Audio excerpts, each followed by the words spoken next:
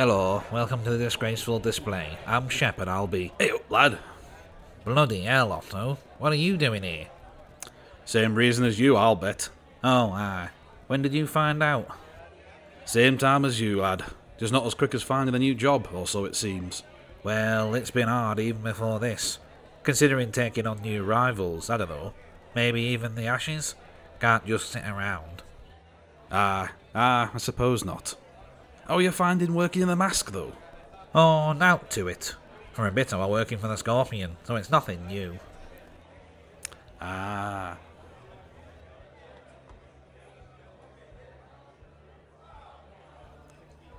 Well, pull us a pint of something good, lad. Let's have a chat before I go. For old time's sake.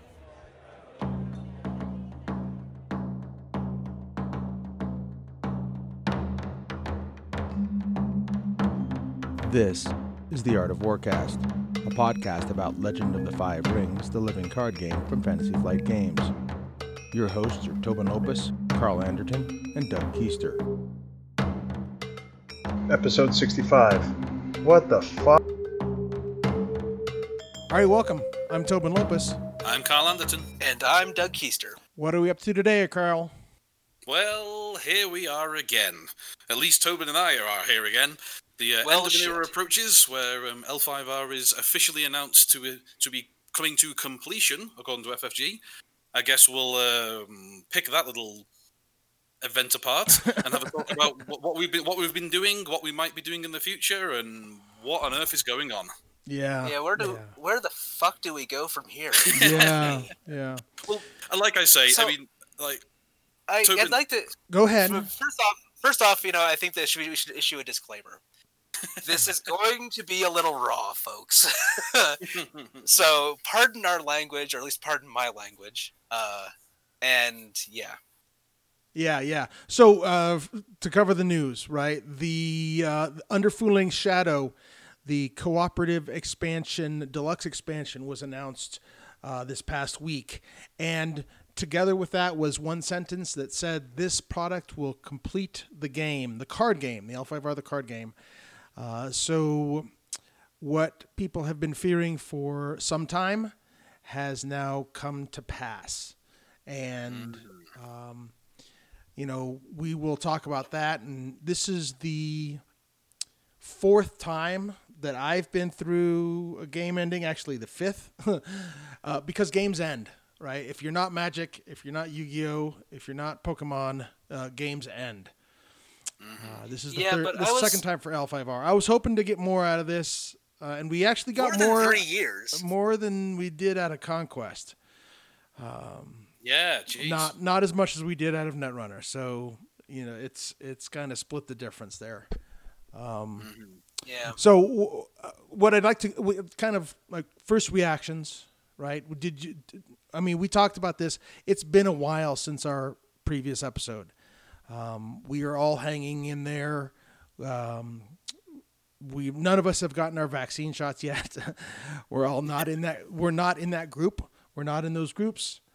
I hope that anyone listening to this is doing as well as you can. I know it's challenging. I myself have been challenged with quite a few things over the last 11, 12 months now. Yeah. So I hope that everyone is staying safe, staying healthy, and if you're in Texas, staying warm. Yeah. And watered. Have plenty of water, plenty of food. Yeah. Many things have changed since we recorded, I think, when was that? May?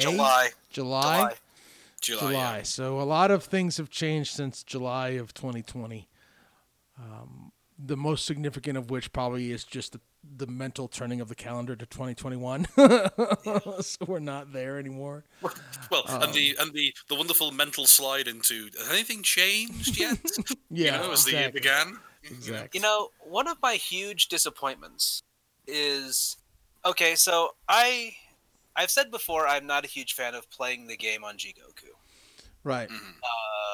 It's just a little too grindy for me, and there's not enough of what I look for in a card game, which is face-to-face human interaction, that jocular, back and forth, ribbing each other, talking while you're playing the game.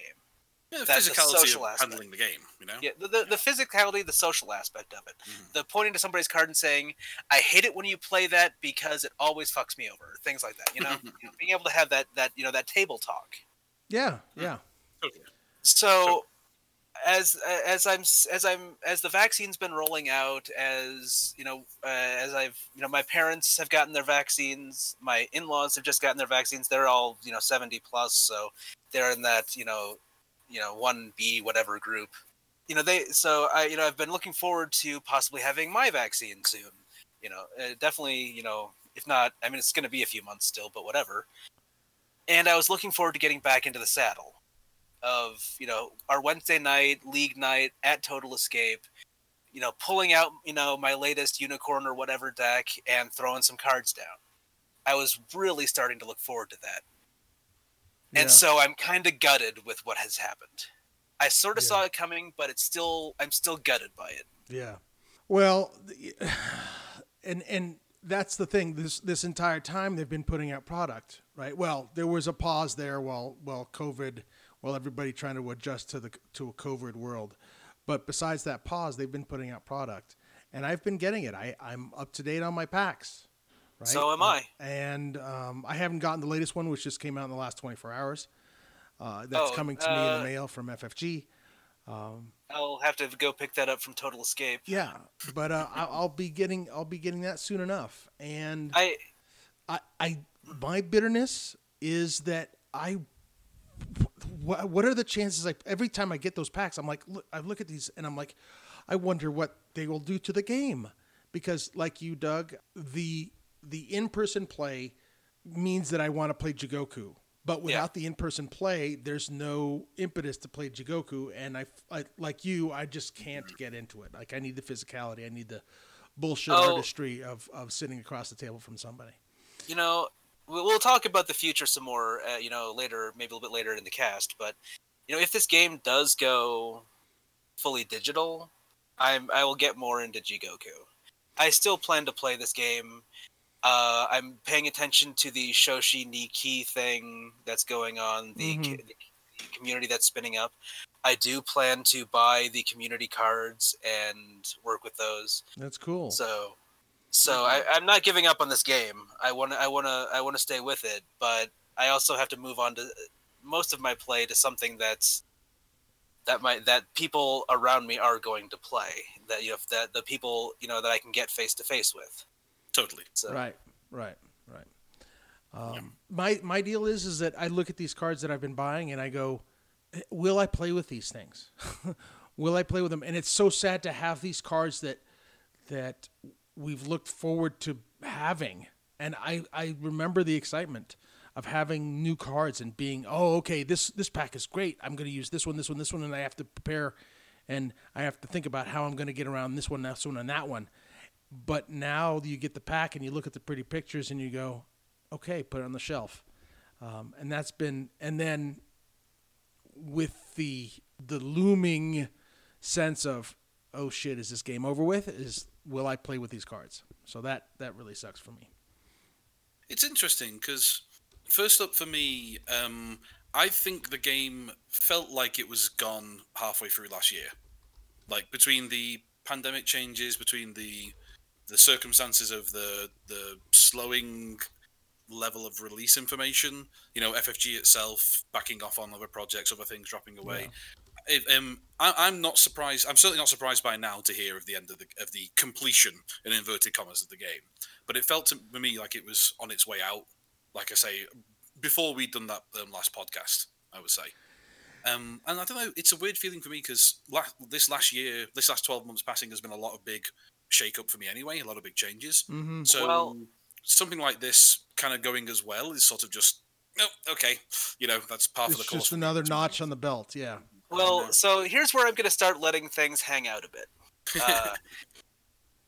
So for the entire life of this card game, I have been under an NDA, a playtester NDA for L5R. And I don't think that has ever expired. There was a point in the middle, like around. It does the expire Dragon after Pack. 1 year.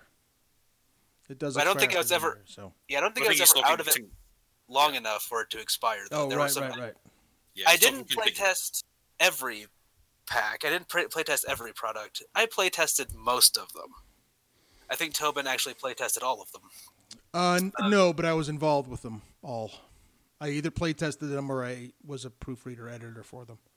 Right. Yeah. So I've been playing this game since the end of 2016 when we started playtesting, and I'm absolutely in love with this game. And I was a playtester for Underfooling Shadow. So it's interesting having that bookend that I got to playtest the first product and the last thing. So that I have kind of mixed feelings about that. I will say that Underfooling Shadow is good. We did our best as we could as a playtest group, and I think it's actually kind of a good capstone to the game. I just wish that product had come out sooner. The co-op mode is good, and I wish we had it like at the beginning of the game. Yeah, and that's one thing. Underfooling Shadow is fun. Like it really is fun. Like it's hard. Yeah, Doug and I tested together 2 against the deck. So there's 3 formats you can use here. You can do, well, I see it as 3 formats. You can do a single person against the deck. You can do multiple people against the deck. Or you can do multiple people against a person playing the deck, playing the Shadowlands deck. The Shadowlands deck is already tells you what to include in it. There's rule sets for doing that, similar to the co-op games that you've seen FFG create in the past. And there are some similarities to Marvel Champions. Blast! It is. Oh, it is. It does, like you are playing uphill the entire time. And there's little slivers of hope that you have, and then they get dashed, or maybe you punch through, and it feels so good to have played that. And the cards are amazing. The cards are beautiful. That black is just that negative is amazing. It feels playing against the Shadowlands sort of feels. The analogy I'm going to use feels like swimming uphill against an avalanche. Yeah. It's a difficult game, but it's a rewarding, challenging, fun experience. Yeah, and the fate mechanic where the deck pays the fate for the characters, and there's a ranking system so that what characters the deck is going to play. And then the character gets a certain amount of, I think it's support cost or support reinforcement. It's a reinforcement number, and that's how much fate you place on it from the pool that then keeps that character into play. And then there's a great the structure to declaring attacks and declaring defense and declaring defenders, declaring attackers. It's a very well streamed game. I had a blast. I play tested it as a solo, and Doug and I play tested it as a pair against the deck, and in both cases, it was just fun. It just was, and I will. Okay. Yeah, sorry. There's a few of those games that we played where we needed 1 or 2 more people against the deck. Yeah. I mean, there's a couple of games. There were a few games that we played where it was like, we're keeping up, and okay, we lost, by the skin of our teeth. There were a couple of games where it's just like, well, fuck me, we lose, and it's only turn 1. Oh yeah. There was a couple ones, and I don't remember if this was early in the playtesting cycle or later, but there were a couple games where we just got smashed, where it was like turn 4 is like, oh yeah, this isn't going well. There's nothing we can do here. This is done. Yeah. That's fun. So yeah, it's fun. Get it, play it, enjoy it, and I think it turns L5R a bit into a board game, which is nice. So there is kitchen table replay value. Yeah. And so you're going to need a lot of space too. Use the dining room table, folks. You'll need it. Like we were talking about last summer. From my viewpoint about the cancellation, I think that, and I have no insight, but I have to preface this with saying I have no insight to how FFG makes decisions. I don't know if it's a group decision. I don't know if it's a group telling a leader and the leader makes the final call. I don't know if it's a group decision that they vote on. I have no clue. Nothing at all. So here's what my thinking is. I think that the skirmish format that Tyler came up with was a way for him to put into place a way for more people to join the game. And maybe, just maybe, the ink hadn't dried on the decision to end the game. Maybe they decided then, maybe they decided after the skirmish, I don't know. But it seems like the skirmish was a way, to Tyler said, skirmish and draft were ways to bring people into the game. Mm-hmm. And it would have worked. And it probably would have worked, yeah. The skirmish format, had COVID not hit, the skirmish format would have had a chance to succeed. And we might not be talking about this.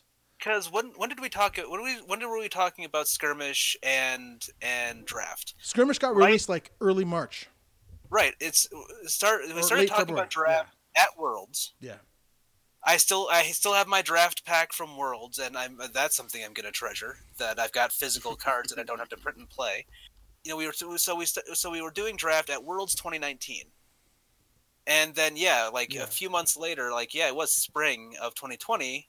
It was like late looking winter, at the early post. spring. It was March 20th when he announced that, when it was announced on the FFG boards. So it was after Colorado had started to shut down. Right. And we had been, if I remember correctly, we play tested skirmish at least a little bit. Mm-hmm. And it's fun. Skirmish is fun.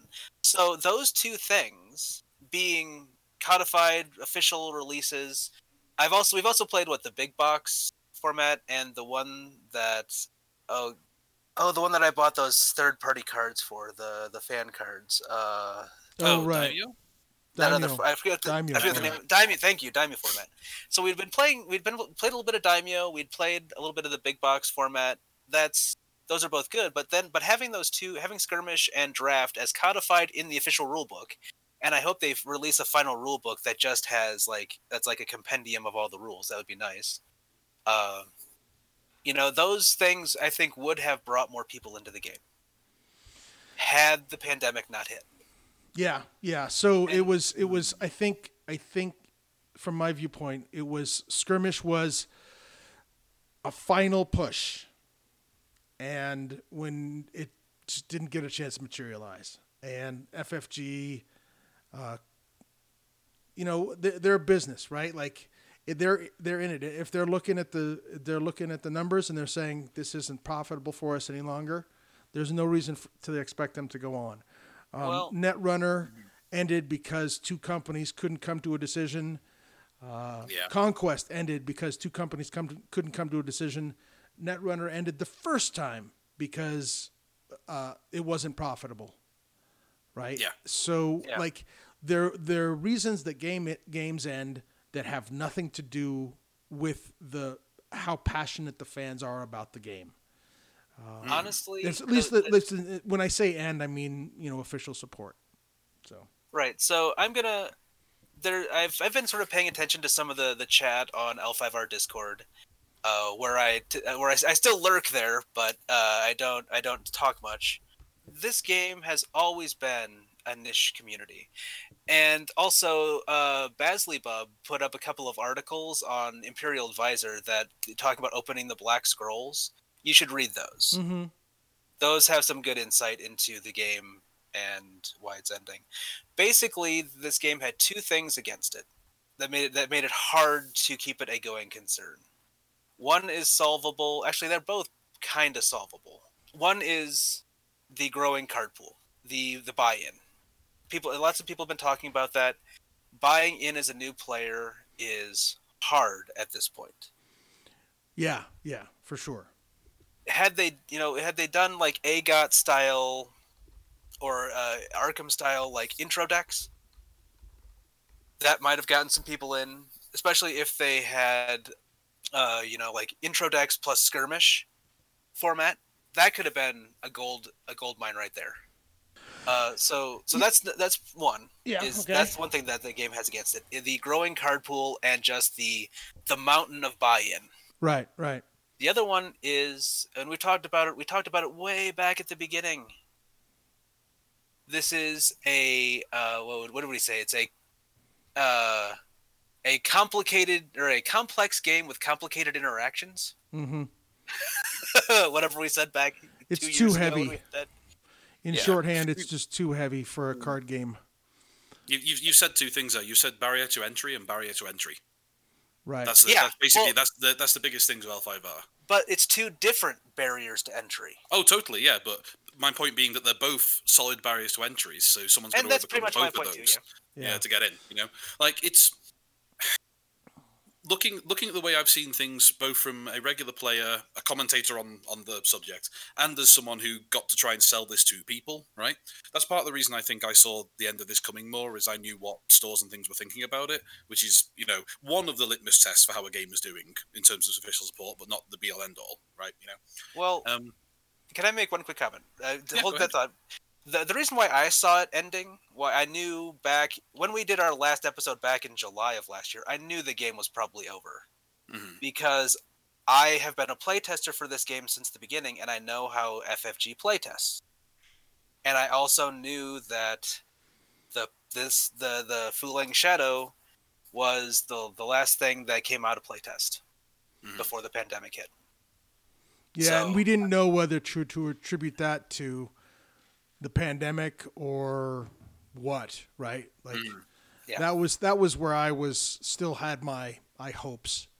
We were hoping that there were cards being developed, and that as soon as the pandemic ended, they would start up a playtest group. Yeah, that's what I was hoping. Yeah. So I'm sorry, Carl, I interrupted you. You were talking. No, totally. Selling it. And talking about that subject there, it's a really interesting one, because I look at something like there's card games coming up we're going to talk about later, like the VTM Rivals. Yep. Where it's an FFG style complete box set ready to go play, right? Yep. And you talked there about Arkham and Game of Thrones getting a little bit of the intro deck style system, right? And there's a really good discussion there to have in terms of when you're releasing product for an ongoing game, particularly something that has a long-term game as a service situation, which basically is what collectible card games are, right? They're physical games as a service. They do things over time. They keep people invested. They build up the product that they take part in, right? And they have the problems that games in the service can have, which is one of the barriers to entry being getting a new person in, right? All this other stuff you have to deal with. I'm going to mention one of the games I play a lot of, Aeon's End, which is a little cooperative card game. And Aeon's End releases two types of products. It does fairly regular, large, individual box games that both are a game you can play on its own. Here is a piece of Aeon's End, which is a game, and that's material that gets added into the pool of available cards as well, if you want to do that, right? So kind of like Smash Up? Sort of, yeah, essentially so, yeah. The idea that imagine if L5R didn't release individual cycle packs, but released a double-sized deluxe box every year. But each deluxe box was completely playable. That's what Aeon's End does. Okay. As well as that, Aeon's End does occasional small expansion packs. Now, one of the things I constantly saw in the community was people going, why do they keep doing these big single standalone boxes? That drives me nuts. Why can't they just give us new things to add to what we've currently got and not have all this? They were complaining about having repeated started cards. When people buy, whenever we encountered intro decks for LCGs, people would be saying, like, I don't want another copy of Basic Money card, right? I don't want to pay for that. I just want the other cards are in this deck and things like that. And what I'm kind of getting at here is that there's this constant tension between those two types of players, right? Honestly, this type of consumer, the people who are buying in for the long term and will collect everything that turns up, and who get tired of feeling like they're rebuying stuff, and get tired of feeling like so much effort is put on the bringing new people in, right? Mm-hmm. Product-wise. And then on the other side, you've got the person going, people have been playing this L5R game for 5 years. That must be good. Maybe I'll change my mind and step in. It's a really interesting problem to face. And I think that, getting back to what Doug said earlier, combining those tensions with what I think is the highest complexity-rated collectible card game on Board Game Geek's database, hit this even halving it down if you did for skirmish or something like that, just hit this insurmountable problem. Yeah. This like Everest-sized barrier to entry at that point. So I've been playing a little bit of Magic the Gathering Arena. Just here and there I've been playing pickup games with some of the pre-built decks because I used to play Magic a lot and it's still a fun game. I marvel at the simplicity of Magic the Gathering. And Magic the Gathering is not a simple game. Mm-hmm. Anybody who plays modern day Magic knows that there are a lot of mechanics to deal with. But I marvel as I'm sitting there playing the game, at the simplicity of Magic in comparison to L5R. I think it's a front-loading problem.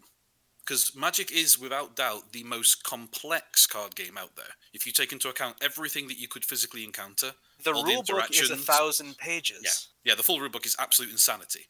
But then turn that round to something like the amount of information you need to sit down and functionally play a game of Magic. The intro version is, I used to teach people in 10 lines. Like, easily, Yeah. Like, it was that straightforward. Whereas L5R followed the Eurogame style, to give an easy comparison, where a lot of its complexity is up front. It's in the mechanics of the game itself. The complexity you need to know to play at all. And again, we're kind of back to barrier to entry, right? Yeah. And that's an interesting thing to do. It's an interesting different style of game, right?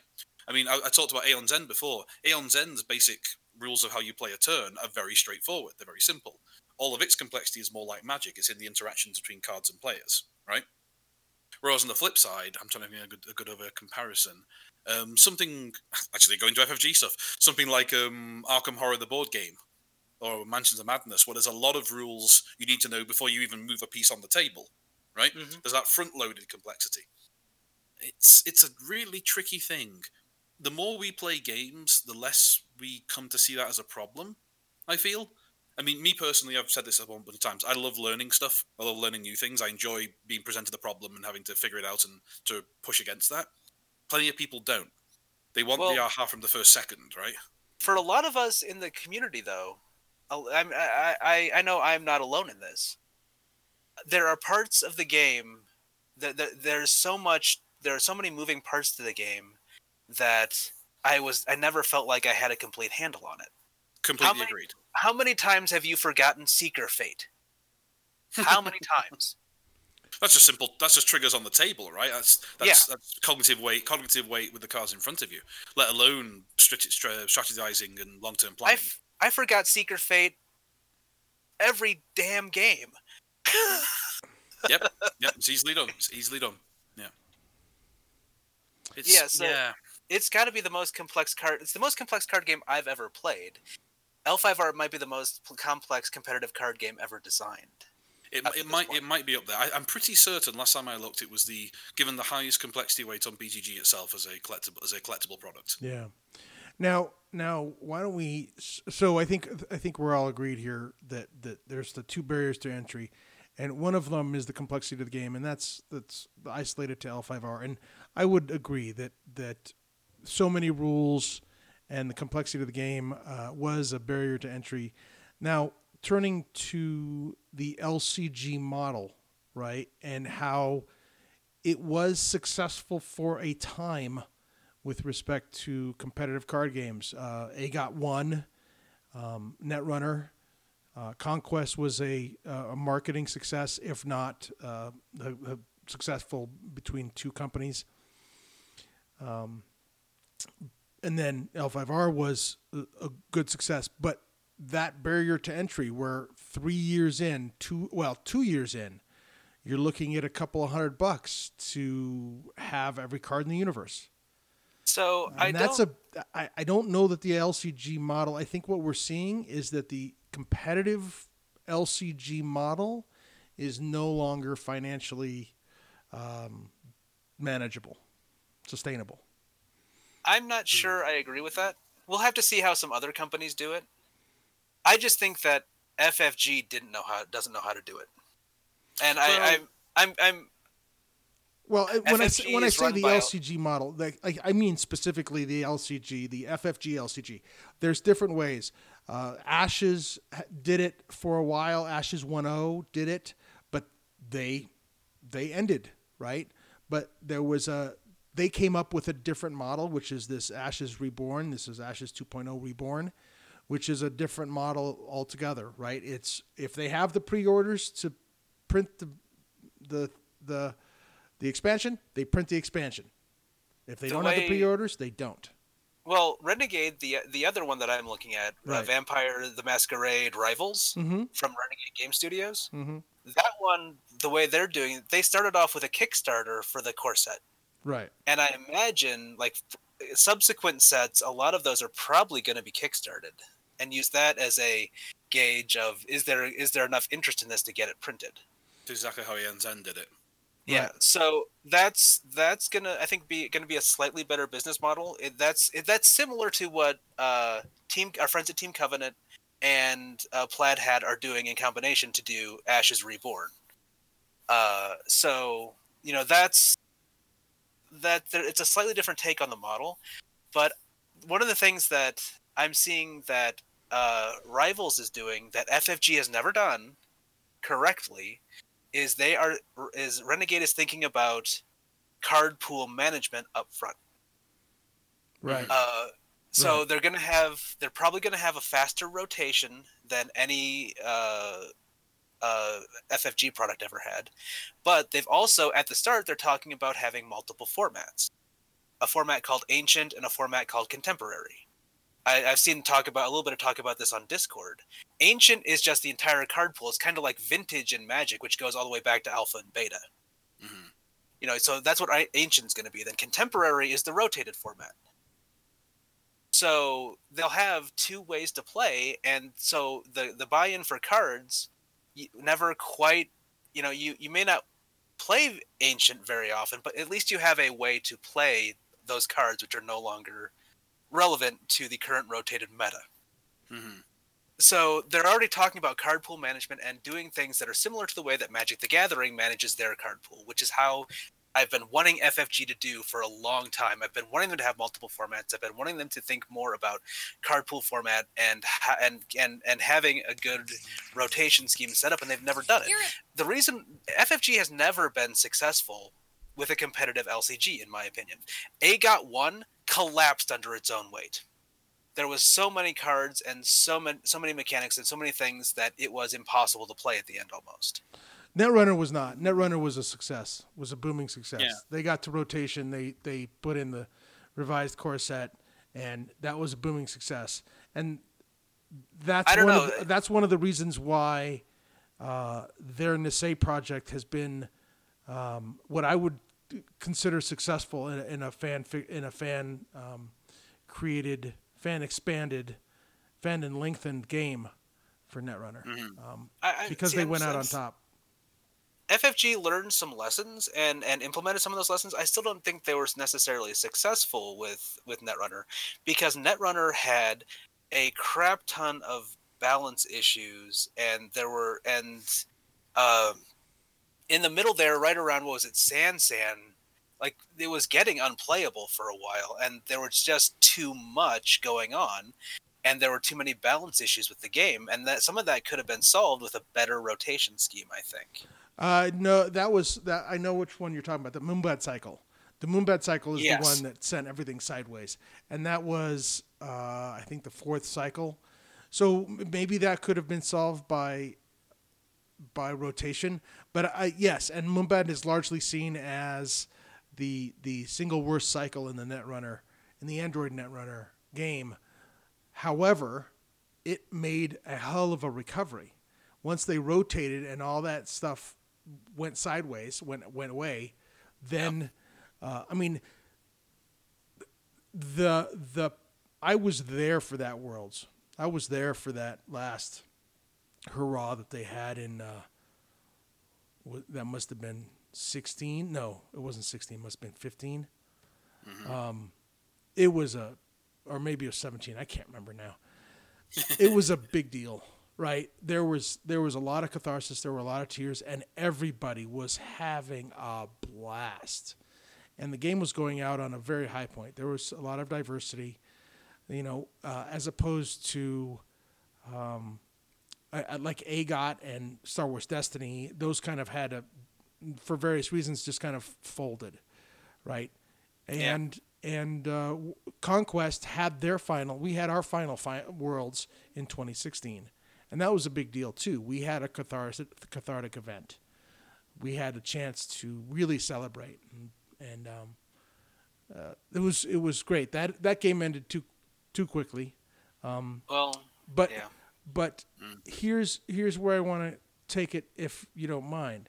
So, obviously, there were some announcements last week, not this past week, but more than a week ago, about Worlds 2021 for Keyforge and the Star Wars games being canceled for 2021, right? Because of the uncertainties of COVID, because historically those have been scheduled to be in the first half of the year, and they just didn't see that happening, and I agreed with them. Yeah. And there was no mention of L5R.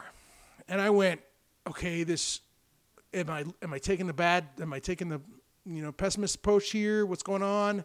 And I said, no, because they usually have theirs in November. L5R has our worlds in November. And I said, okay, that's why they didn't mention L5R, because it might still be on. And in the back of my head is like, I really hope it is, because if we don't get a chance to have a final Worlds, given what I think is going to happen, and then we get the triad of articles. Yes, and then we get the triad of articles, and then they say if and when it'll happen.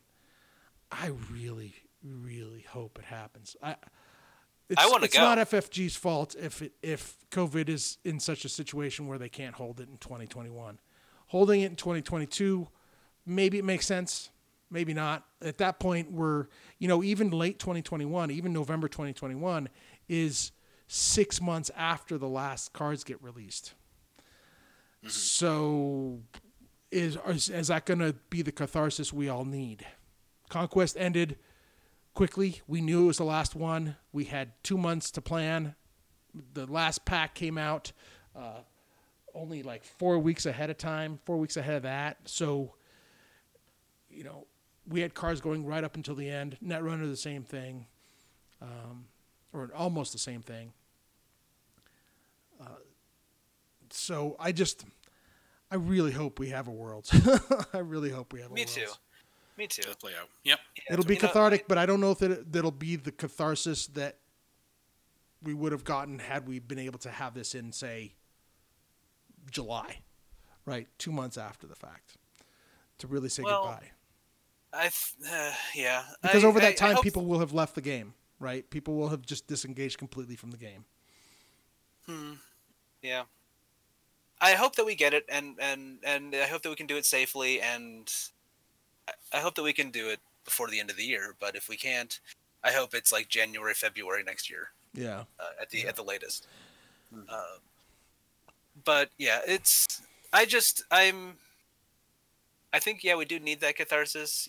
Do need to say goodbye to the game because at this point, forward, we're looking at basically the VTES model, which our friend, it's Tobin's and my friend Kelly Schultz. He's still a VTES player, and VTES has been dead since 2010. Yep, that's when it ended. Officially, under White Wolf. Officially, yeah. But it's been kept alive online through a similar setup to sort of like Nisei. There have been fan cards made, and every year at Origins there's a VTES Worlds. Basically, they have a VTES tournament that our friend Kelly goes to every year. He and I think he actually won. Was it last year or the year before? So 2 years ago. And now, and now VTES is coming back. There's a company called Black Chantry, which is associated with Black Onyx Game Studios, which is part of the big nebulous thing that's White Wolf these days. That's bringing out a 5th edition boxed, like to put into stores of VTES. Onyx Path, maybe you mean? Onyx Path, yes. Onyx Path Publishing, yeah. Yeah, thank you. No problem. Black Chantry is they you can buy on drive-through cards right now singles of just about every card from Vitez's history. You can buy starter decks, you can buy things like that. So you can still buy cards through drive-through cards. But Black Chantry is also doing a boxed game of Vitez, and it's coming back as a real product. So that's been kept alive through fan interest, and the IP has changed hands a few times, but now it's able to be brought back, free from pretty much, free from White Wolf or whatever, from that corporate governance that killed it the first time. But that's a game that's been kept going for a long time, and so that's. Well, to be clear, Doug, the reason it died the first time was sales. Well, yeah.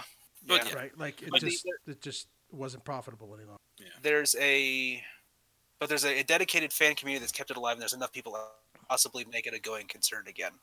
Yeah. So that's kind of one of my hopes for L5R, but we'll see. Yeah.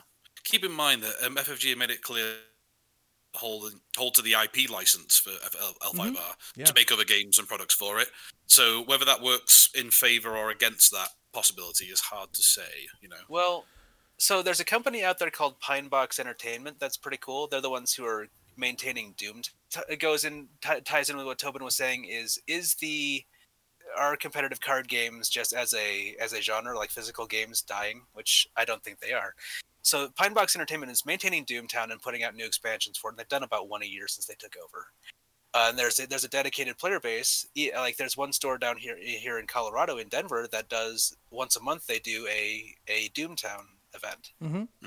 So it's not as alive as it was, but it's still out there and kicking and still being maintained. And Pinnacle Entertainment Group, which owns the IP, is still very much invested in having Doomtown be a going concern.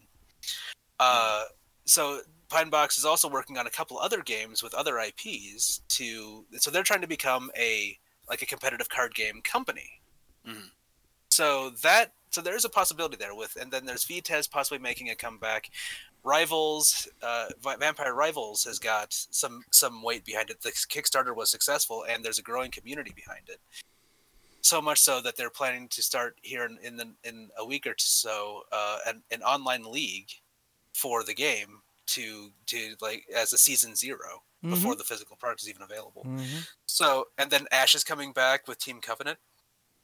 With Team Covenant, backing Ashes the way that they are and partnering with Plaid Hat Games, I hope that they've got some really good OP plans. I haven't heard anything about OP plans for Ashes, but I'm hoping that they do that because, one thing that a game needs besides a strong player community, and that player community can keep it alive, as we've seen with Vitez and Nisei and things like that, you need OP. You need some sort of organized play. You need a way for people to get together and have a tournament somehow. Well, there's one of the little rewinds back onto L5R too, which was the skill ceiling in L5R was so astoundingly high that OP had its own little barrier to entry there too. Oh gosh. So, yep. It's an interesting one. Yep. It's like looking at this here. What's going on with CCGs? Probably in the last couple of years, I'd say, at least, is kind of mirroring what goes on with MMOs. In the same way, you have a couple of big genre-defining dinosaurs hanging around. Like one or two major players. World of Warcraft. Yeah, right now it's World of Warcraft and FF14. Basically, the two MMOs. Like there are other ones, but whatever. Those are the two MMOs. That's pretty much how it goes. Yeah, and in the same situation you've got right now, basically, is you have Magic the Gathering and, frankly, Pokemon, right? Right. Yeah. Depending who you ask, those are the ones. Well, you have the competitive card games. I mean, Keyforge is in there. Right, and Keyforge is the Aaron Haltom, the lead designer for Keyforge. He recently spoiled that he's working on set 8, so set 5 is seeing release in the next few weeks. So they're working out there on set 8, with the idea that unless something goes horribly south, they're going to publish set 8 at least. So that's another couple of years of Keyforge. But what I'm talking about there is the idea that in the public consciousness, there are 2 card games, right? In the same way there are 2 MMOs. There's hundreds of MMOs. They're very popular and successful in their own level, right? I'm looking at getting a little bit back around to the LCG model and the collectible card game model in general. if I was trying to do anything like that right now, if I was trying to get an LCG going, from what I've seen, I think one of the main things I would be thinking about is utter brutality in rotating card sets. Right? Accepting that the speed of your game's movement needs to be just slow enough to not disenfranchise regular players, right? Mm-hmm. So they're not completely like, what the hell is going on? But fast enough that a new player can pop in and go, oh, hey, I'm at the start of a new set. What the heck? You know, everyone else is about as confused as I am. Let's get in. You know, I can get my stuff. You know, it's that balance there. You were saying earlier Doug, you felt FFG never really got a handle on the LCG system. Systematically, maybe. I would go with Tobin that Netrunner was a massive success, far bigger than we knew. I mean, I can talk to people who are not major gamers and are certainly not major card gamers, and they knew what Netrunner was with a certain amount of knowledge. It was a big thing. But I will say let me rephrase then. I will agree with you that Netrunner was a success. Mm-hmm. But I think I will change my statement to it was a success in spite of itself and in spite of FFG. And I'm not opposed to that at all. I would rider it with a big thing here is that, and I'm going to get highly critical here, FFG has been bad at learning from its LCG systems. True. And this is where I think the MMO comparison comes back in. It's really frustrating, and you've basically said this, to see FFG start OP systems and start methods of getting product to people and getting people invested in the game and not learning from the big dinosaurs that are already doing this successfully and have done it for so long, right? As you said before, the comparison of the multiple play formats in Rivals being, hey, Magic did that and it's been proven to work. Mm-hmm. So we should just do that from scratch, right? I mean, intro decks are a classic sticking point for us, you know? An initial thing coming out should be, if you want a core set, great, but there should be intro products as well. Someone should be able to walk in and do a Keyforge style thing, pay about $10 and play a game. You know? You're absolutely right. So here's one way that I think that both Ashes and Rivals are doing things better than FFG. In Ashes, when you buy the core set box of Ashes, it's, 6 pre-constructed decks? Mm-hmm. Something like that? 5 or 6, yeah. 5 or 6, something like that. So you can just open the box, look at each deck and say, I want to play this guy. They can't all be built at once. They do share some cards, but they have potential. You can play any 2 of the people against each other. I thought you could play up to 4. Out of the core set? Maybe you can. Maybe it's 4. Yeah. I don't remember. You could originally, but yeah. So, and that's probably not going to change with Ashes Reborn. Probably not. But so you can get, so I can go into Ashes and have between 2 and 4 pre-constructed decks, and so I buy a core set, I've got these pre-constructed decks, you buy a core set, and you've got the same pre-constructed decks, and I can choose deck A and you can choose deck B, and then we can swap and things like that, So you've got intro decks in the core set. Mm-hmm. When you buy the core set, you get the intro decks. You get pre-constructed decks. That's cool. So Vampire Rivals is doing something similar, where it's going to have 4 clans in it, each in the core set, and each clan has a pre-constructed deck. And actually, they're going to be like shrink-wrapped pre-constructed decks, kind of like the core set for Marvel Champions did, where you had like the Spider-Man deck that was, you just took the shrink wrap off the Spider-Man deck and you could play it. Mm-hmm. So Rivals is doing that with 4 clans. So I buy a core set. I'll choose my clan out of those, and you buy a core set, and you choose a different clan, and we smash them against each other and have fun. Mm-hmm. So there's that, and then in the core set for Rivals, there's going to be an expansion pack that says don't open this until you've played your first few games, and so there's some ability to customize your deck out of that expansion pack, and it's going to have cards for all 4 clans. So I think that's a good setup. And so maybe with that, or with the way Ashes is done, Ashes, the distribution model has always been every new expansion is basically just a pre-constructed deck with a new personality in it. Mm-hmm. So yeah, and so that keeps the buy-in low. Yeah, the issue with going back to Carl's point, and to some extent wrapping what your latest points, Doug, is there's a relationship between rotation and the game itself, right? Yes. And so the rules of Netrunner allowed you had seven types of cards in Netrunner. You had four corporate types, right? And 3 runner types.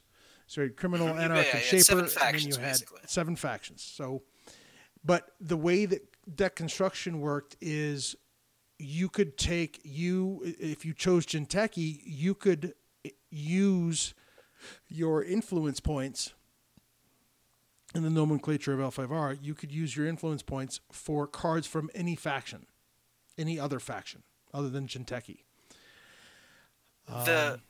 Right. So are we getting into restrictive deck building here? So that's what I'm talking about. The game being related to the rotation, which is that's Netrunner's deck building, which was less restrictive than L5R's deck building, which was choose one and use your influence there. So what happens is they have 7 factions, but you can only splash one. Netrunner, you could splash the other 3 or the other 2 in the runner's case, right? And then so what you have is, while Netrunner probably didn't rotate fast enough, but by the time they rotated, it was well needed, it was well acknowledged, yay. And so they rotated it to the revised set. But with L5R, they waited as much as they could, because the fact of the matter is that each pack was not putting out enough cards for each clan to have something more than one type of play available to them, right? So the diversity, I would argue that each pack in Netrunner was offering up more diversity to the game itself than a single pack of L5R was offering up to the game. And so because that diversity is being introduced faster in Netrunner, a faster rotation can come. But because the diversity in L5R was not being as fast, that they had to wait on that, and the game just didn't fall out, right? It didn't. What happens is things hang on, and you start getting these combinations because you're looking to get all the clans up to a certain level, but it never really materialized for L5R. And because it was that slow, because the release was that slow, because the game, it was designed the way it was designed, which was looser. That's not necessarily it's bad or good. It's just different from Netrunner.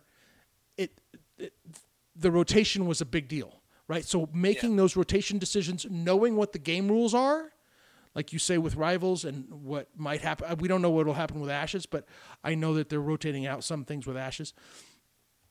But Rivals having 2 formats, that's good, right? Yes. And so I agree with Carl. I wanted to make that point about complexity versus rotation, because FFG learned, but they didn't learn quite specifically enough, right?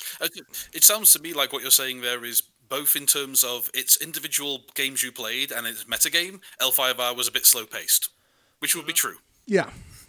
Well, and then apparently Rally just broke it. I mean, I didn't get a chance to really play, but I've been listening to podcasts, and boy, Rally just busted things.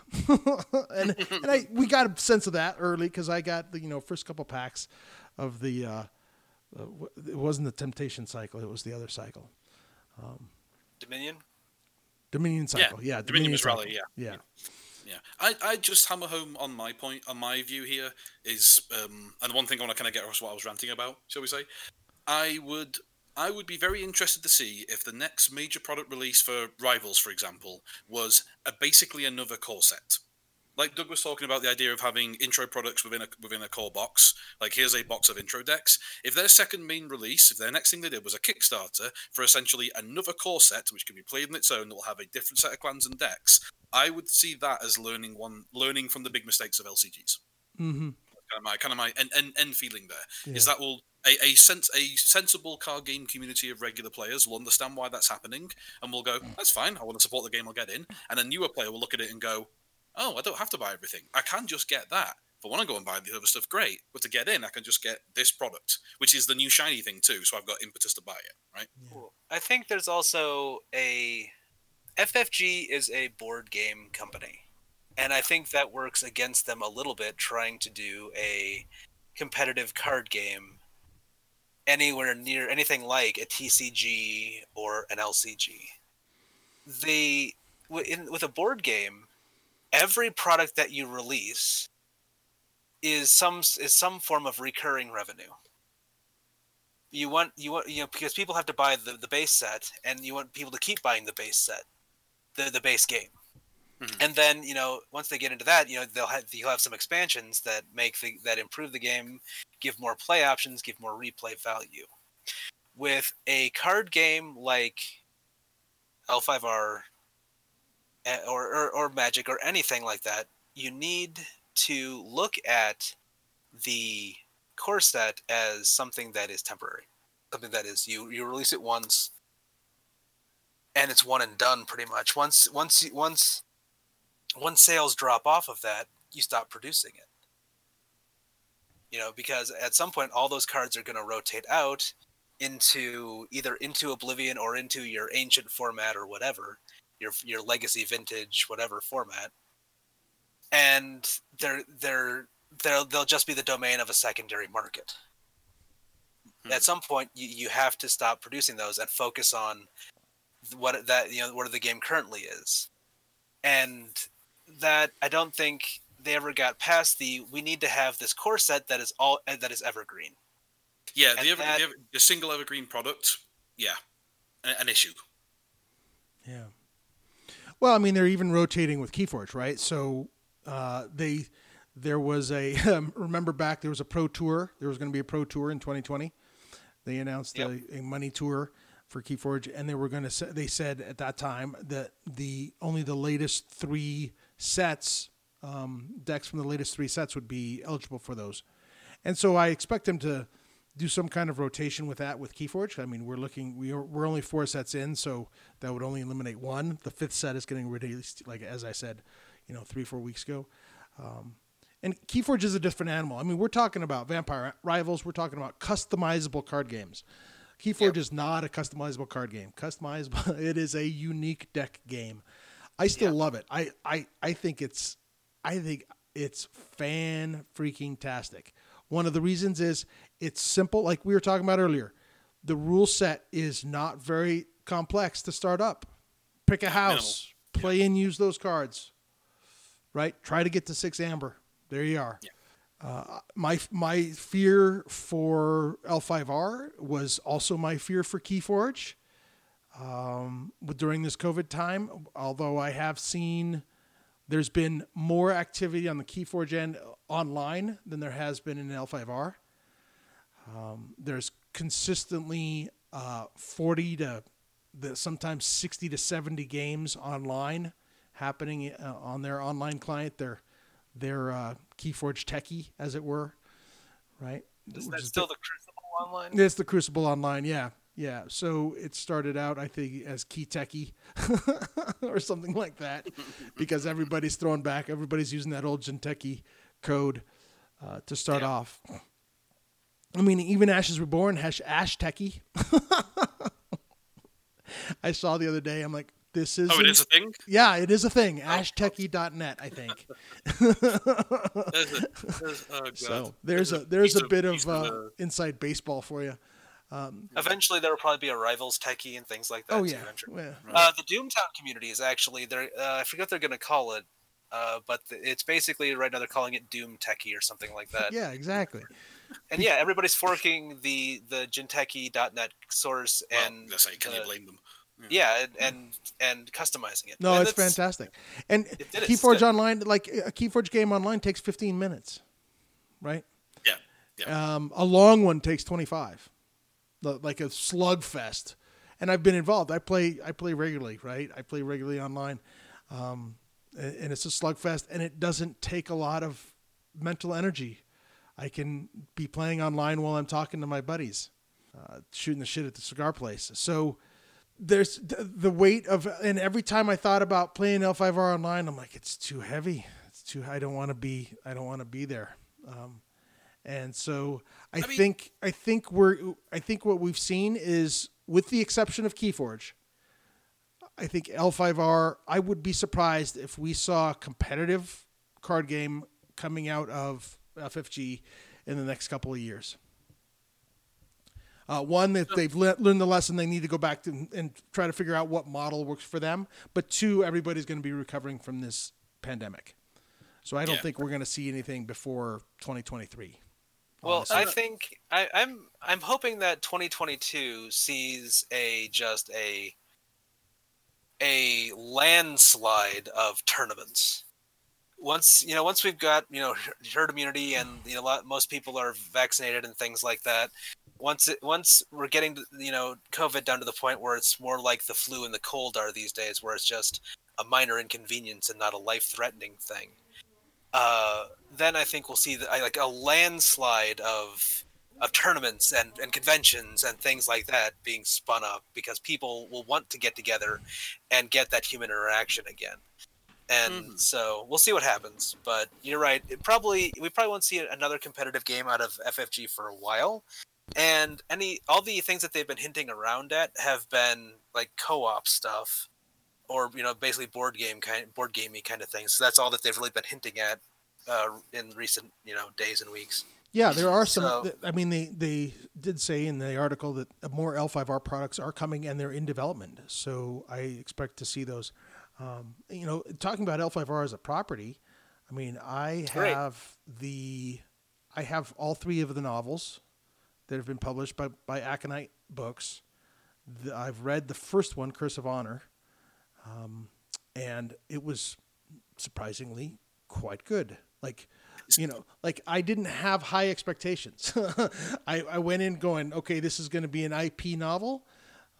Some of them I've read a lot of Warhammer stuff, and most of it was good. Some of it was absolute trash. So I was coming in with let's hope I get to the end of this and I enjoy myself. And it tacked out above that. So yay. And I bought the other two. The novellas have been good. Yeah, the novellas have been good too. I feel the phrase you're looking for, sir, if we can be completely brutal here, is you're expecting glorified fanfic.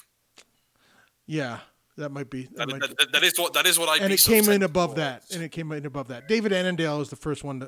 Is a longtime novelist in IP novels, right? He worked for Warhammer and stuff like that. So has the experience, and he did a good job with Curse of Honor. I did enjoy that one. Sorry, was that Gray McNeil you said?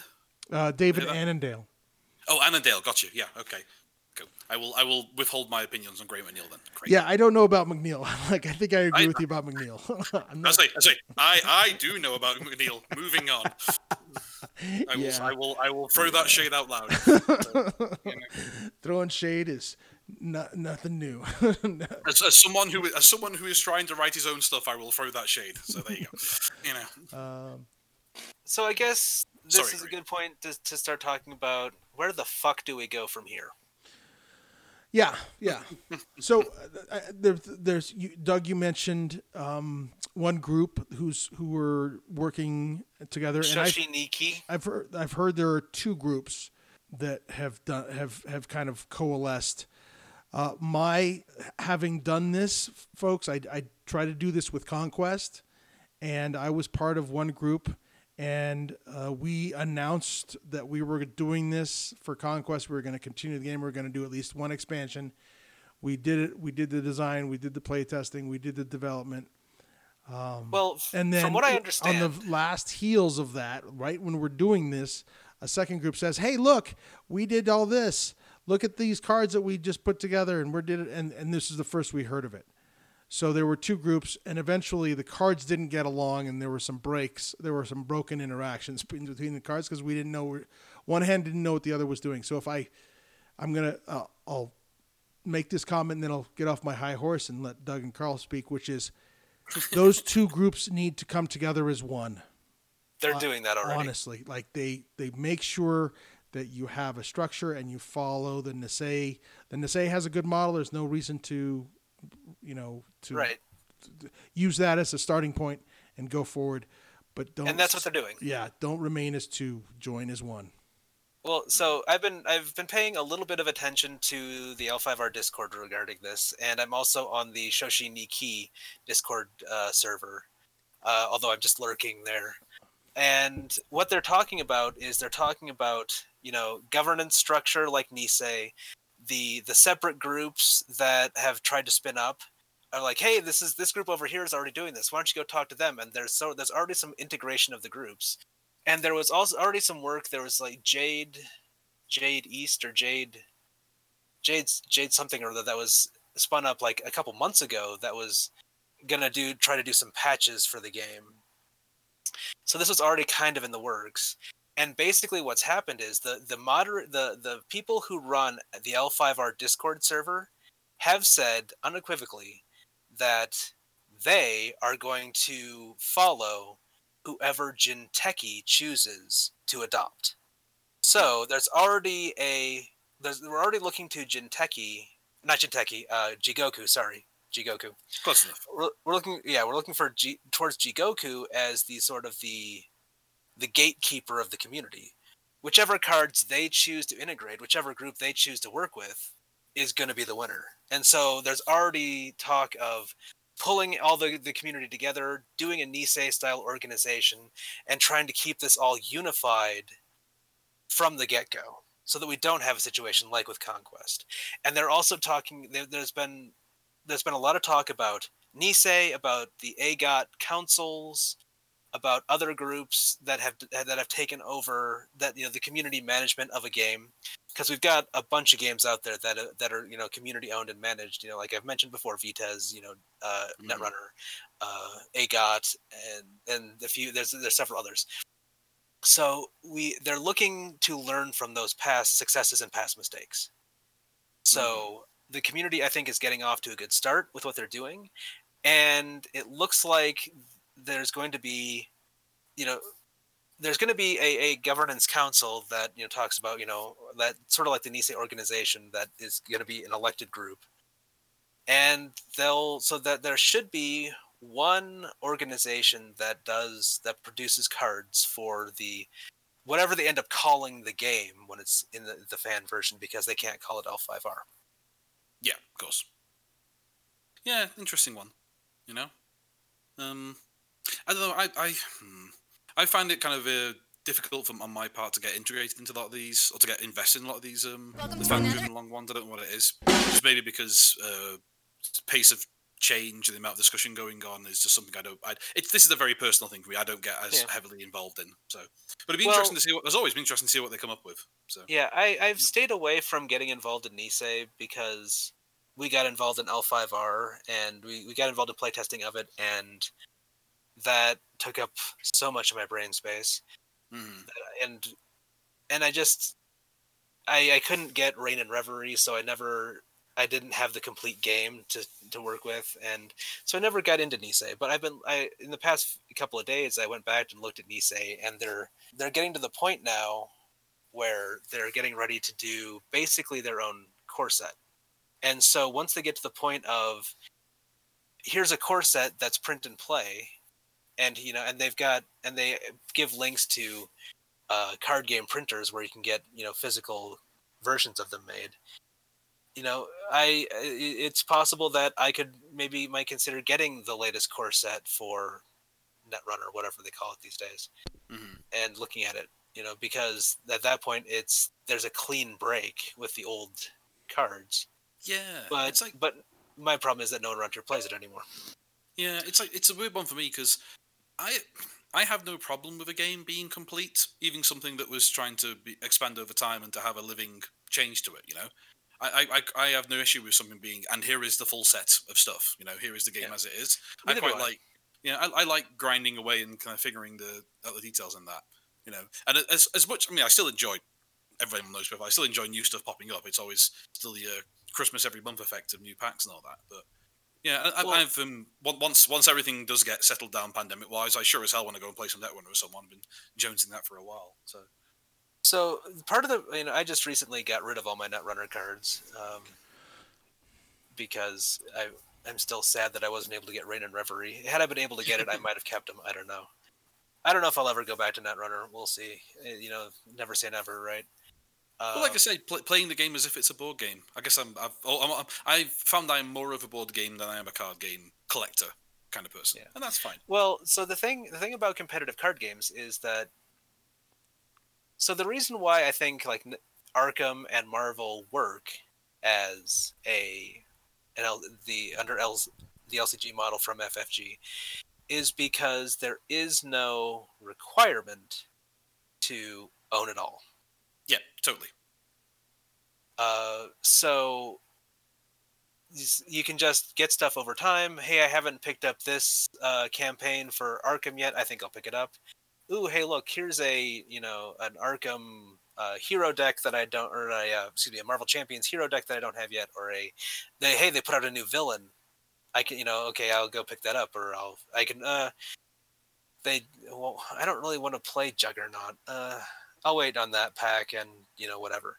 Mm-hmm. So there's choice there with something like L5R, Netrunner, and this is going to happen with Rivals and Ashes, and it's every competitive card game going back all the way to Magic the Gathering. That you have to have a lot of the product. In the case of a collectible card game, a tradable card game, you have to participate in the secondary market. You have to buy certain cards to play some of the strongest decks in the meta, and to be competitive against some of the strongest decks in the meta. You have to be always buying new stuff. With something like L5R, you really do need to own the entire card pool, or at least the current rotated card pool, because you need to keep up with the Joneses. If you stop buying the game, you stop being competitive. You fall behind, because there are mechanics and abilities and things like that you won't have access to that are going to eat your lunch. So, imagine trying to, go to Worlds with a deck that doesn't include Rally against a deck that does include Rally. Yeah, totally. So things like that. Yeah. It'd be interesting because of that, because there's that treadmill of always something new, of an evolving meta, of a changing meta, of things being of mono no aware, basically. That's a big part of even Magic the Gathering. Oh, of course. The cards are impermanent. You won't always have the Sawa Tadaka. Eventually, a Sawa Tadaka, even if he weren't banned, would be rotating out of the card pool and never to be seen again. Well, yeah, and one of the things that you have with the co-op games versus the competitive games is the co-op games, the feels bad moment are random. Yeah. But if you have overpowered cards, right? You as a home player playing with your buddies or playing with your spouse, what have you, you can choose like, you know what, that card is way too good, or because Arkham and I don't know if Champion so much, but I have heard in the Arkham community that there are some broken cards and they've nerfed a lot of them. Right. Yeah, there are some. So, but the thing is, in those cases, because it's a co-op game, you just play the game as you want to play it instead of how rules dictate it be played. Right, and that those co-op games like Marvel Champions, like Arkham, are always complete. It's always a complete game. I've got if I just buy the Arkham core set and I love that scenario and I just want to play that scenario over and over and over again, I can do that. A competitive card game is never complete, and the community that a competitive card game draws never wants that game to be complete. So with L5, some people will be fine with L5R being a complete game. They'll get the Shadowlands expansion and just play that, and just play it as a board game of, I'm just going to play against the Shadowlands and just be happy. But the majority of the community, one of the draws is the competitive meta that's always evolving, and that has to be kept going somehow. So that's why the Shoshi ni Ki, Nisei, things like groups like that spin up, and they need so if the game is to have any sort of life beyond the completion from FFG, it needs that. So I can see, Carl, you're more of a board gamer, then that's great. But for someone who is more of a competitive tournament spike sort of person, that's not going to be good enough, and they'll have to move on to something else because that's what they desire in their game. Yeah, it's for some people just having all of the FFG produced stuff is going to be great, but for a large percentage of the community, that's not ever going to be good enough. So if this group doesn't get spun up fast enough and start producing new content, the game will truly die. Well, but I agree with you that the group needs to get spun up and communicate. Yeah, and they're doing how quickly they start producing new content. Take your time, right? Like Nisei did some things early, did a few cards early, and then took their time on organization, on getting events established, and they, to the best of their ability, they did hold a regionals and a worlds in 2020. It was all virtual, I think, but it was held. So they had the structures in place to do so, but it took time, right? Like that they held that in 2020. They didn't go immediately and have a worlds a year after, right? The last FFG World. So so take your time, get the products out as you can. Well, nothing's going to happen, right?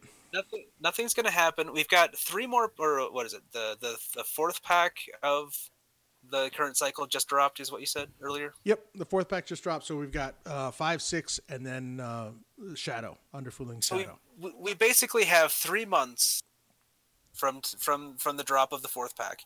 We've got pack 5, pack 6, and then the Shadowlands box. So you've got basically 3 months of releases to get spun up, to get at least a governing council and to start talking about things, and then pretty much right away they need to start playtesting. After the Shadowlands box is out, within a few weeks of that, they really need to have the group able to start actually playtesting cards and designing cards. Those are 2 very different things, Doug. Like cards get designed multiple times. Like Tyler and Aaron, they go through iterations of cards before they get to a point where they're open for playtest, right? So yes and no. So yes, they're designing a group of cards at a time, but those cards get internally playtested almost right away. We don't see that internal playtest. We just see the external playtest as playtesters for FFG. We don't see the design process where they're taking initial cards and doing scribbling something on a piece of paper, putting it in a sleeve, and trying to play with it. Right. But I guess what I'm saying is that you're putting weeks on this, and I wouldn't expect playtesting to begin in earnest for a month or 2 at least, because it takes that long to design 25 cards. I mean, part of the organization they have to do is, are they gonna design 20 cards at a time? Are they gonna design 150 cards at a time? Those are the choices they have to make. And right, are they gonna do clan only things? Are they gonna card per clan? I'm not talking about having a finished product the month after Shadowlands. What I mean by getting going and getting design and playtest going, there needs to be visible movement to keep the game alive right after the Shadowlands box drops. Otherwise, you're going to immediately start shedding players. They're already starting to shed players. I think that goes to the communication. So this organization has, I think you're right, 3 months to get off the ground, organize, and then start communicating regularly, right? Yeah. However regularly that might be. Every couple of weeks would be perfect. Every couple of weeks is probably be the happy medium. Once a month is not enough. Once a week is probably too much. But because this is a volunteer organization, every couple of weeks would be my expectation. But you're right. Yeah. That we're going to lose. Players are going to leave. Sad to say, probably half of them will leave. Probably. Buy that last pack and be done. Right? Yeah. And we'll see what happens with us even. I plan to buy, print whatever, buy off of drive-through cards. I hope they have I hope whatever cards that the community L5R group produces that I can get off of drive-through cards or someplace like drive-through cards. And Nisei is doing that, and that's great. And I want to be able to buy physical product. I want to be able to collect these cards still. Yeah. And so but I don't know how much I'm going to play. It really depends on, you and Carl and Jason and Sal. Those are the people that I play with regularly. Eric. Mm-hmm. What are you guys playing? Are we all playing Rivals together? Are we all playing Ashes together? Are we playing something else together? So it's really depend on. So for a lot of people, it depends on their play group, and that's I'm in that category. But there's a lot of people who love this game, want to keep it going, and are going to try to stay with it. Like our friend Kelly has stayed with Vitez for as long as it's been around in whatever format it's been available. And he's still playing it and still collecting it as he can. So people like our friend Kelly, I want there to be something that allows them to do that. And so that's why I want this group to get founded quickly, get off the ground, get going, and start actually doing the design process of new cards, so that those people. So I like the game to live. I want the game to live beyond FFG, because this is the first time that I have been this heavily involved in the production of a game. Right. I've done playtesting of RPGs before, but being involved in the core set of L5R, really gives me a lot of ownership in it. And having been a playtester through a lot of the material, I feel a deep sense of ownership, and so I want the game to not die. First, it was core set and first 2 cycles, was it? And then I stopped after the Scorpion pack because if I remember correctly, I was burnt out, and then I did a little bit of Skirmish with you, a little bit of the Shadowlands box, and was there other? The Crab pack I helped a little bit with, and I forget what else. Yeah. So I missed the Dragon pack, Lion pack, Crane pack. Yeah, I don't think I did. I think I stopped after. I think 2 years of playtesting was where I stopped, and then I did Full Length Shadow. But otherwise, I was the proofreader editor for the rest of the sets that I didn't playtest for. So, yeah. And you're right. There's a bit of me that kind of feels the same way. That I hope it goes on. And I mean, this game and podcasting with Tracks the Sector opened up the possibility to playtest L5R, and then that opened up the floodgates for playtesting. And now I'm a regular playtester for a couple of designers, and more than a couple of designers, and it's a wonderful thing. I love it. I've also for those of you who want to become playtesters, contact those designers if you have their personals and say, hey, I want to do this. But it ain't all that in a bag of chips. It's hard work. It is hard work. And it requires regular things. And it's interesting because you throw out this net and people come in, and then as a experienced, quote unquote, experienced playtester, I'm like, oh, excited. This is a big group. And then nothing happens, right? So all of a sudden, I'm one of 3 people who are regularly posting in a group of, 50 plus people. So yeah, playtesting is not easy, but it is fun, right? It does require mental energy, but it is enjoyable. There is reward to it, but you need to be of a certain mindset and be a realist about these things. And I've, now I get to do jobs as editor and proofreader for rule sets and cards and what have you, and I love it. My experience with this game and those before it is heavily impacted my life, and it sucks. It sucks. Now, yeah, it sucks. Yeah, it does. Well, I opened with kind of Tobin. You and I specifically have been in this situation before, which is the whole. Well, this podcast is going on to something else, I guess.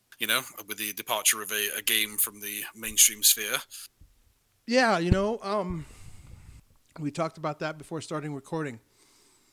I don't think there's a specifically Vampire Rivals podcast yet. No? Okay. All right. We were talking about continuing the Warcast theme. For those of you who don't know, you probably know by now, the Traxxas Sector Warcast, we did the Conquest one, and now now with this iteration, we're the Art of Warcast, and we were thinking about going to something Warcasty. Mm-hmm. Tabletop Warcast is kind of striking us right in the good center, gooey center right there. So that might be what we iterate to, which is Tabletop Warcast. And that's, we haven't exactly finalized the format, but we would be a more general podcast for analog and perhaps video games, or analog games over video, or whatever form games take, maybe. Yep. We'll see. Well, it's funny. This is episode 65. Which is a hell of a run, by the way. Yeah, Jeez. Episode 50. I remember asking if we had 50 more in us, and we're like, yep, we do. Unfortunately, it turns out the game didn't have 50 more in it, which sucks. Well, where would we roughly be up to if we had kept going? We'd be like getting to the 80s at least, wouldn't we, if we kept the same schedule going? Yes, we would have been 15 or 20. We'd been 80, 85, somewhere in there. Yeah. Between the pause between the March and the July episodes, and then the longer pause between July and here, we probably would have been in another 20 episodes. We were averaging about 20 a year. Yeah. Mm-hmm. So I think it's also worth mentioning something we haven't hit on quite as hard with the FFG stuff, which is I'm confident that without the pandemic issues, that L5R would have brought itself to an end relatively soon. I feel that COVID sped its demise along, shall we say. Didn't make it was inevitable anyway from the way the game was, with the financial model of the game was going. But I think that the issues of last year is what brought it to happen now. Well, I think that's what I was trying to get at. And I think Skirmish was the last hurrah to tip the scale the other way, Carl.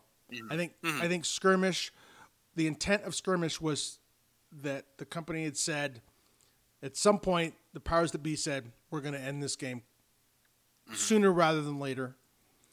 Skirmish might have been an attempt by Tyler, by the powers that be, to say, okay, see if you can get more people. And then that didn't take off. So we will never know if Skirmish was going to be the thing. But I disagree with you a little bit. I think L5R, the weight of it was getting too heavy. Skirmish was a way to maybe lighten the load, but it never had a chance to get its work. Well, we never really got to rotation. No, we didn't. Mm-hmm. We didn't get to rotation at all. Didn't even get close. So, so rotation would have. We probably, if it weren't for a pandemic, we'd either be talking about rotation or just post-rotation right now, right? Mm-hmm. Something like that. I think, codifying Skirmish and making it having that be in the rules reference as one of the officially, having officially supported things in the rules reference that say, here's how you play the game. Possibly reprinting the rules insert out of the core set to include Skirmish, so that future buyers of the core set would get the Skirmish rules. Things like that, which I would imagine would have been things that they would have been looking at to do for the game. Yeah. I think those would have kept it going for another few years. And then perhaps it would have gotten us to rotation. And then at rotation, maybe it would have, gotten us to, that would have lowered the barrier of entry enough to get some more people into the game. Yeah. We'll never know. I mean, yeah. Now, if there's one way to go out, it's going out with Underfooling Shadow. Like I said before, I think this was a monumental set. I like it. I'm excited to get it myself. I think it'll be a good coda for the game from the FFG standpoint. I look forward to seeing what people come up with, right? Yeah, that'll be great. I'm looking forward to seeing what the fan content is. I think it's going to be awesome because the fan content from Nisei has been... It started off a little rough, but it's been getting better and better. So I think there's going to be good content coming out of the community, and so I'm kind of excited for that. One of the things that I think sunk this game from the beginning is the fact that it was 2-player only. And that stronghold format is so heavyweight. If we had something like skirmish or multiplayer or co-op from the beginning, as an alternate format that was supported in the rules in the core set from the start, I think that also could have given the game more life. I don't want to get into this too much because we're getting to an hour and a half now, but the original design the original designers. The designers Brad and Eric and Nate were in a hard space. They were in a hard space. They had to produce a game that was reflective of the old CCG and would draw those people in. Yeah, of years of producing the old CCG. Years of 20 years of producing of games, and they had multiple editions in which the rules changed in some ways, in some small ways, and sometimes in very large ways.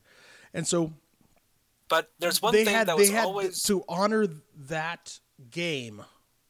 Yes. While also, but also considering, that game rules and game design had evolved at least a decade since some of those rules had been put into place. That's true. You talked about Vitesse. I played Vitesse from day one to last day, 2010. I'm not at all interested in getting back in it because it uses 1994 card rules. Like it's still that same game from 1994, and card design and card games have gotten so much further ahead. Like it's 26 years forward.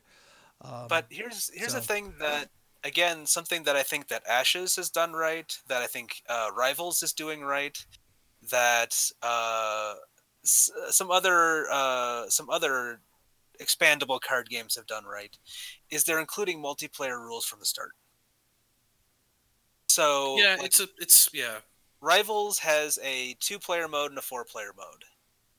And their Ashes has it's from you can either have it as a duel or you can have it as a multiplayer thing. Doomtown, I believe, is the same way. AGOT was that way, although it is not a good example of this because it died pretty quickly twice.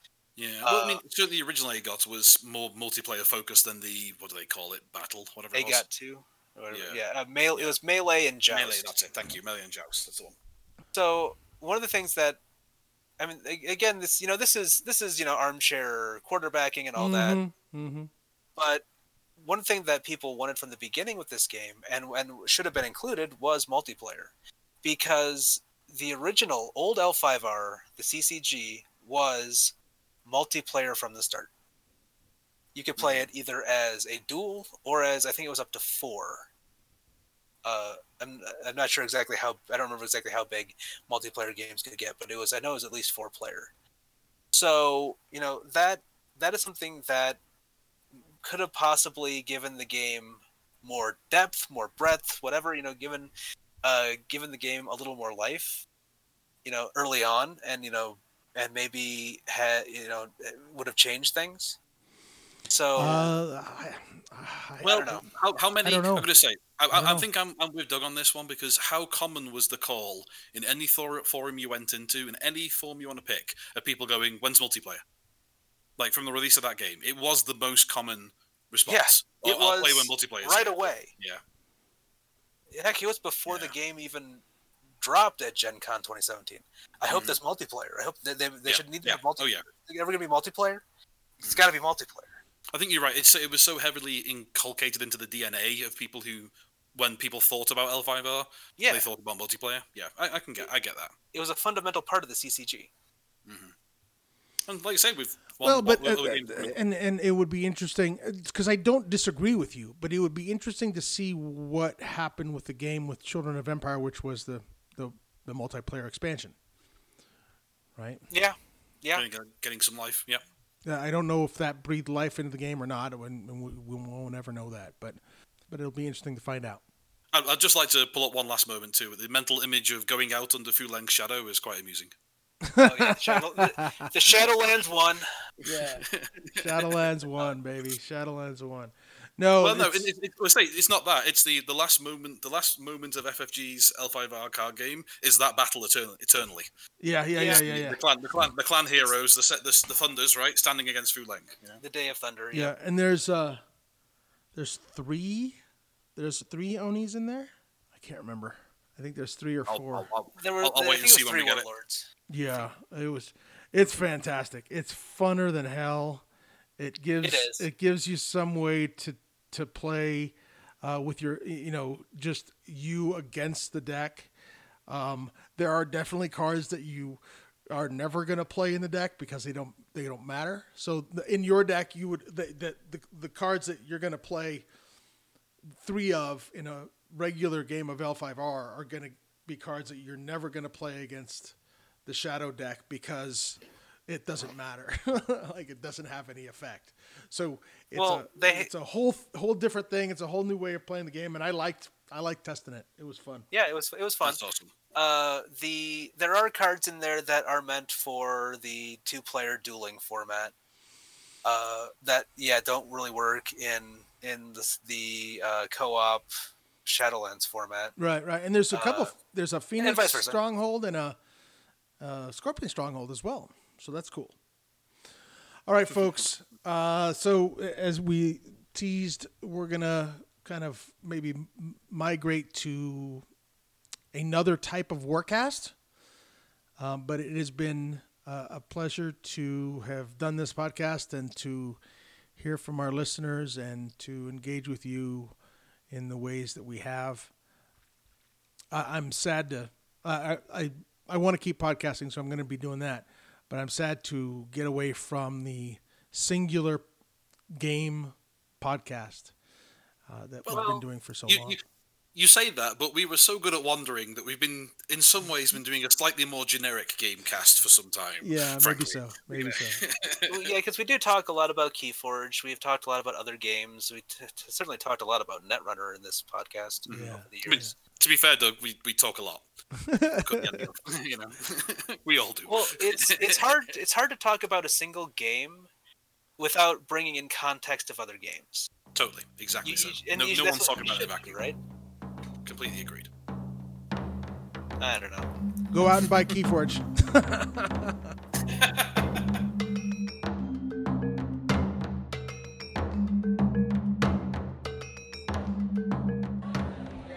And then I said, "What do you mean you can't swim?" Good day, gentlemen. Bloody hellfire. I mean, hello, welcome to the... It is you, isn't it? It is indeed. You caused us no end of bother, you know. And what's with the Guardian suits, anyhow? I thought you were off running with the ponies. Well, gentlemen, the only constant in life is change, after all. The tide moves on and we can swim with the waves or dry out on the beach. You what? You been spending your time at the seaside? I mean, my friends, that my time here has come to an end. As has yours, I believe. He's got a point, Shep, lad. But, well, fine. But what happens now? Now? Oh, my gentle, fragile friends. This is nothing new to me. Now we all go to somewhere new. Somewhere and somewhen different. Oh, where's that? Oh, somewhere interesting, I have no doubt. And will it be better than here? Friends, who can say? Not I. Let us all find out together.